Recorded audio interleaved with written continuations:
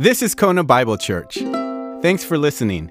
We pray that you will experience God's blessing as you consider Pastor Brian's latest message from his series, Embrace Submission with Wisdom, from the book of 2 Corinthians. This is from 2 Corinthians chapter 6, verses 1 through 13. Now, because we are fellow workers, we also urge you not to receive the grace of God in vain. For he says, I heard you at the acceptable time, and in the day of salvation I helped you. Look, now is the acceptable time. Look, now is the day of salvation. We do not give anyone an occasion for taking an offense in anything, so that no fault may be found with our ministry. But as God's servants, we have commended ourselves in every way, with great endurance, in persecutions, in difficulties, in distresses, in beatings, in imprisonments, in riots, in troubles, in sleepless nights, in hunger, by purity, by knowledge, by patience, by benevolence, by the Holy Spirit, by genuine love, by truthful teaching, by the power of God, with the weapons of righteousness both for the right hand and for the left, through glory and dishonor, through slander and praise, regarded as impostors and yet true, as unknown and yet well known, as dying and yet see, we continue to live, as those who are scourged and yet not executed, as sorrowful but always rejoicing, as poor but making many rich, as having nothing and yet possessing everything. We have spoken freely to you, Corinthians. Our heart has been opened wide to you. Our affection for you is not restricted, but you are restricted in your affections for us. Now, as a fair exchange, I speak as to my children. Open wide your hearts to us also. The gospel of the Lord. Praise to you, O Christ. You may be seated. Well, we continue on in this series of Paul's letters that we're kind of recognizing as a love summons. The creator of the universe has the opportunity and the authority to call you together as the people of God in Jesus' name, and he does so in love. What a beautiful thought. I sometimes think we could just stop right there and think about in love. And yet he's calling us to maturity, because it's not a natural disposition for us to do some of the things that lead to life. In fact, we need to come together and hear this proclamation of the gospel. And that gospel we can boil all the way down to just a simple invitation by Christ so that you can receive eternal forgiveness and eternal life. But it goes beyond that because Jesus wants us to experience abundant life as well. And so what are some of the natural things that we are doing that don't lead to life in this life that we could be called to maturity? Well, we saw in 1 Corinthians this idea of division, that we actually, our natural proclivity is to divide among us. And we divide on a whole host of different attributes. Race, gender, age, the list goes on and on and on. It's very natural for us to divide. And so 1 Corinthians, God, the creator of the universe, he called us to assemble together to proclaim this good news that we should embrace unity. Think about the life that comes when we're not embracing uniformity, right? He's not asking us for us to all look alike or be the same. No, he's asking us, even in our differences, embrace being together, the value of being together. 2 Corinthians has been this idea of submission with wisdom. The natural proclivity is either to stand apart and say that we are independent, or, unfortunately, the other natural proclivity is to submit to authorities that are not healthy, that don't bring us life. And so here, Paul is coming back and he's addressing both poles of that corruption, and God is appealing to us. Embrace this idea of submission with wisdom.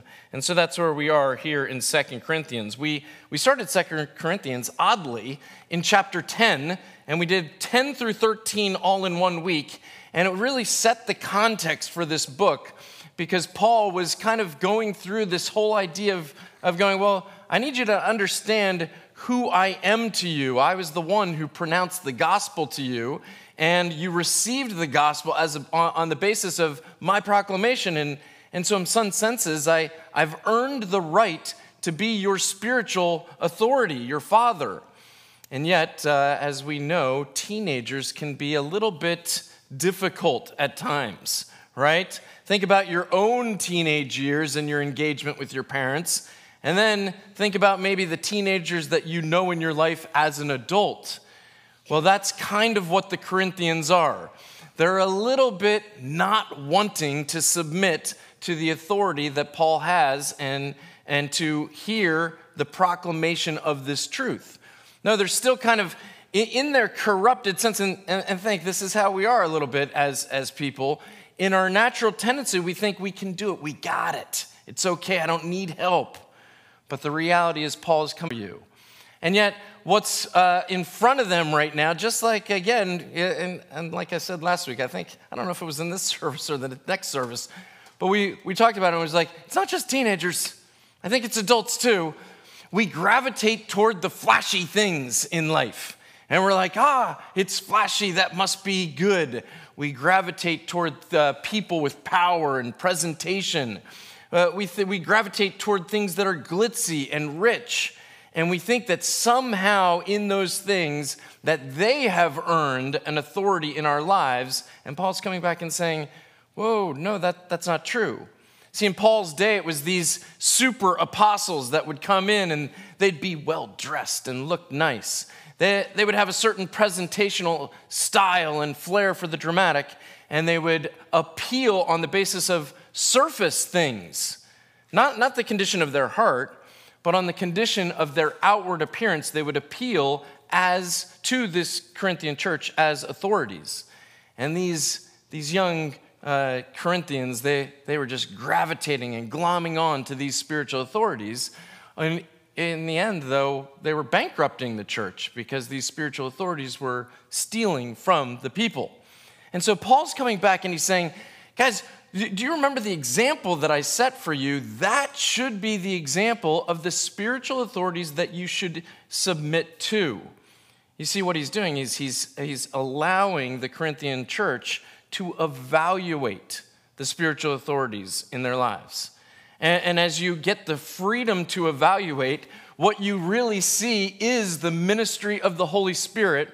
That is the ministry that Paul has been given.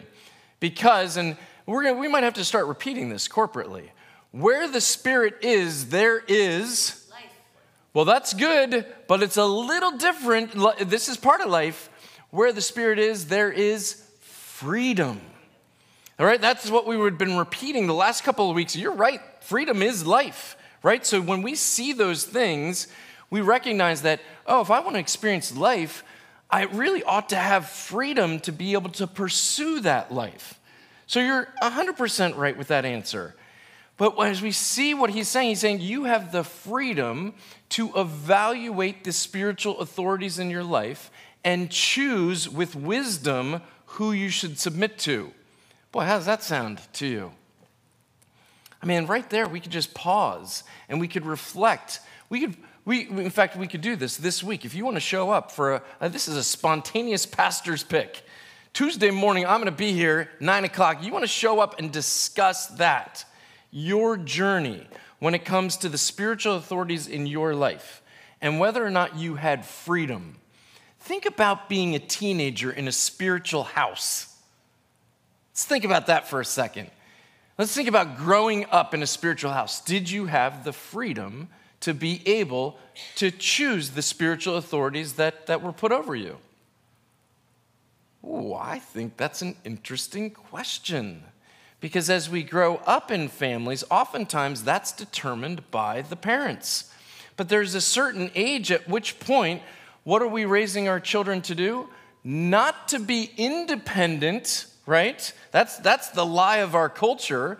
We are raising our children to be interdependent, Meaning that, yes, we as parents, for a certain amount of their lives, and different cultures kind of look at it at different ages. 13 is sometimes one of those key ages where you start to see a designation of adulthood onto children. But interdependent, meaning that as they come out from underneath the dependent relationship that they have with God, that they are stepping into an interdependent relationship with God, which means what? You are also dependent on whom? If you are dependent on God, you are also dependent on his people, right? So we're not, do not, be very careful to perpetuate the lie of raising your children to be independent. That is not what we want. That might be an American goal, but it is not a Christian goal. The Christian goal would be, how do I raise my children to understand their interdependence? In fact, Paul talks about that in this very first point. One of the things that he says is this recognition of mutuality. What does he say here? See, I have all these weird ways of talking, but I'll describe it. I'll explain it. Now, because we are fellow workers, right? That's mutual, right? Even as an authority, even as a spiritual authority, what is he recognizing? He's saying, oh no, we are all in this together. Yes, I might have a certain designation as an apostle, as a teacher, as a preacher, but we are fellow workers together. So as we go through this idea of evaluating our spiritual authorities, we have this recognition of, even in our own journey, we ought to at some point be recognizing that the young people need to be given the freedom to choose this, to be presented with this gospel and go, hey, you know what's given me a lot of life in my life? Is being part of an interdependent community of faith in a God who's able to raise the dead back to life through the forgiveness of sins offered in Jesus' name. Now, when I say it like that, there ought to be a chorus of amens right there, because what that should have described is each of your experiences. And unfortunately, what I think is that for us, when we were younger growing up, it was much more, you will conform to my faith, my child. And then at a certain age, whether it was 13, 15, 18, 33, that child looked around and was like, conform to your faith? It doesn't seem to be bringing you much life. Why would I want to be a part of this? Right? How many people in this setting right here have that story, where they looked at the faith of the parents and were like, I'm not so sure that it's bringing you life. Why would I want to be a part of this? You see, the gospel is an invitation. We can never forget that. And sometimes as authorities, whether it's parental authorities or other authorities, pastoral or communal authorities, we tend to operate in conformity.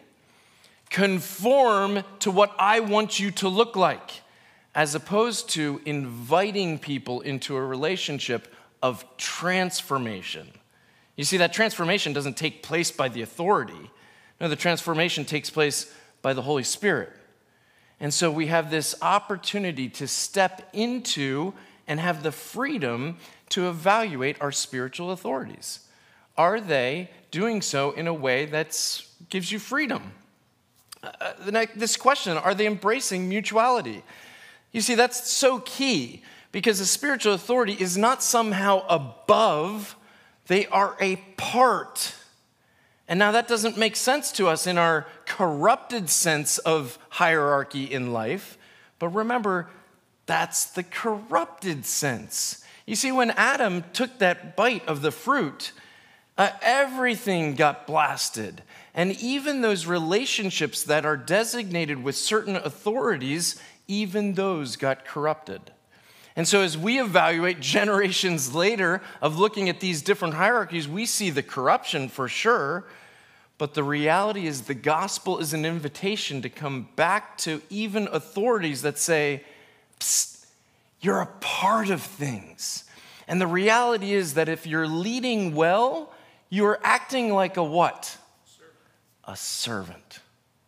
If you're leading well, you're actually submitting and being of service to one another. And isn't that the example that Jesus gave us? So when we talk about being like Christ, it's this invitation to going, oh, wait a minute, are the spiritual authorities in your life, are they embracing mutuality? Well, you don't have to call it that if you don't want to call it that. But there is this idea of, are they in it with me or are they in it over me? And if it's over, guess what? You have the freedom to be able to evaluate whether or not you want to submit to that authority. On the other hand, if they're in it with you, oh, you have the freedom and invitation to join them in expanding the kingdom. This is one of the things that you can evaluate. Another thing that he references in here is, has their experience of grace impacted others? We could probably spend some time just unpacking this phrase. We also urge you not to receive the grace of God in vain. Well, that's an interesting phrase, right? We urge you not to receive the grace of God in vain. You see, receiving the grace of God is not just something that you do, and then you're like, okay, well, I've done that now. He goes on, he says, I heard you at the time, acceptable time, and in the day of salvation I helped you. Look, now is the acceptable time. Now is the day of salvation. Again, it's not just for eternal salvation, it's for abundant life.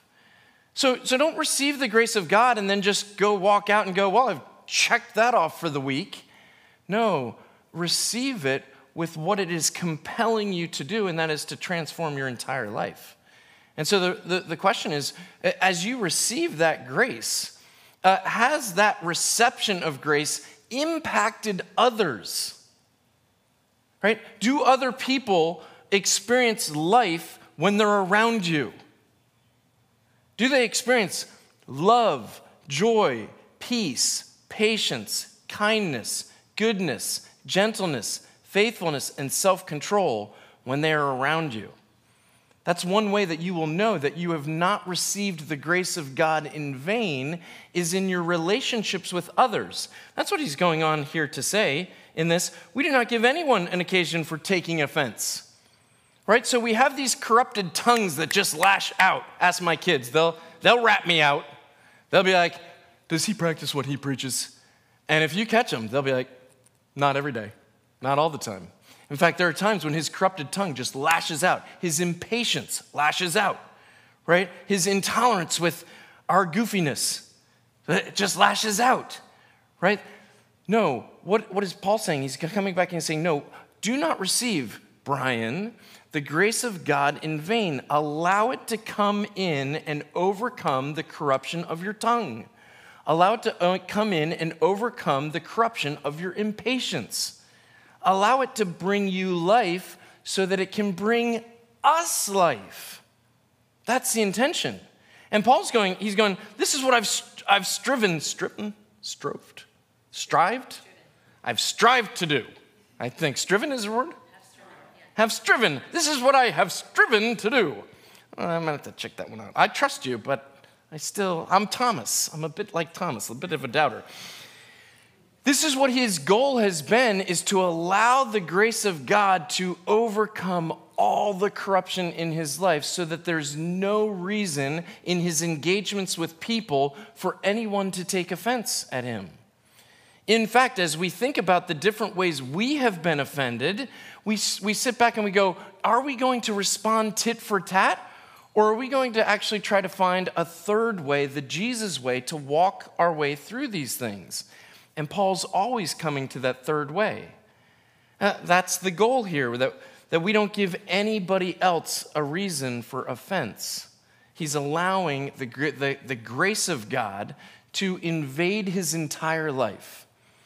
Now, we've talked about this for other authorities, but we've also always driven back home to, but the reality is we are spiritual authorities together. We're fellow workers, as Paul says. So these questions aren't just for others, they're for us as well.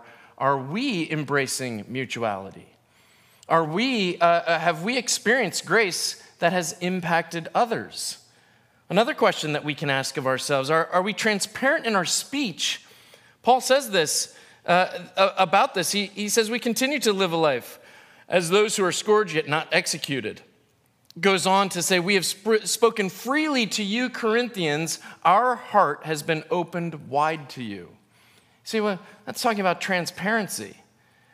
Not being somebody who says one thing and does something else. You see, you'll get some transparency from me.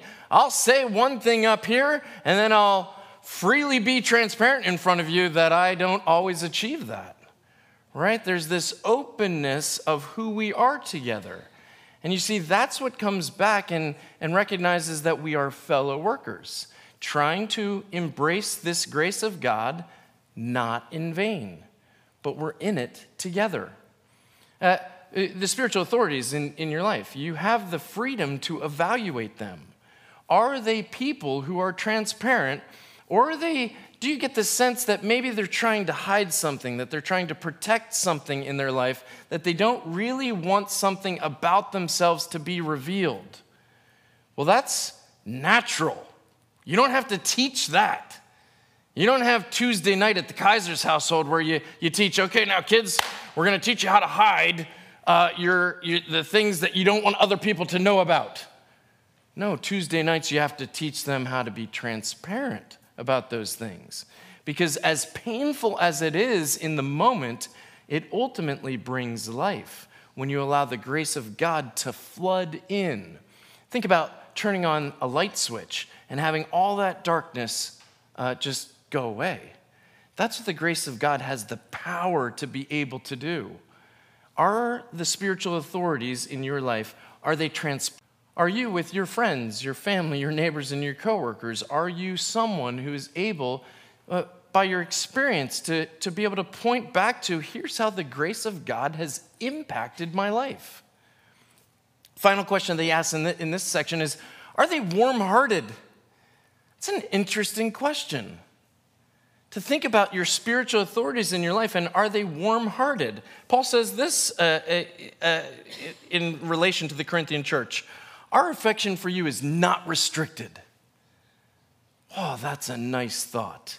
Can you think of any authority in your life where their affection for you is not restricted? What about policemen? What about judges? What about the principal at school? Right? When you think about some of those relationships that you've had authority, I doubt affection was ever one of the things that you thought about. Now, I would hope, but I am confident that this is not everybody's experience, but that when you think about your relationship with your parents, was there authority in my life? Was there a warm-hearted affection for me? You see, sometimes we don't get to choose the authorities that we have, but at other times we do, and we have that freedom. And Paul is coming back here and saying, look, you should choose authorities in your life that are warm-hearted, that have affection for you, because if that's the case, then when they deliver the bad news that you have a corrupted heart, guess what else that means? That they're in it with you. That they're not just somehow pointing the finger and being distant. No, that they're coming and saying, hey, you may have a blind spot that's not bringing you the life that you thought you would have, but I'm in it with you. And at the appropriate time, whenever you want to cooperate with the Holy Spirit to overcome that corruption, I'm here. And we're going to be in an interdependent relationship with one another to be able to do this. You see, that's the warm-hearted affection that Paul's talking about.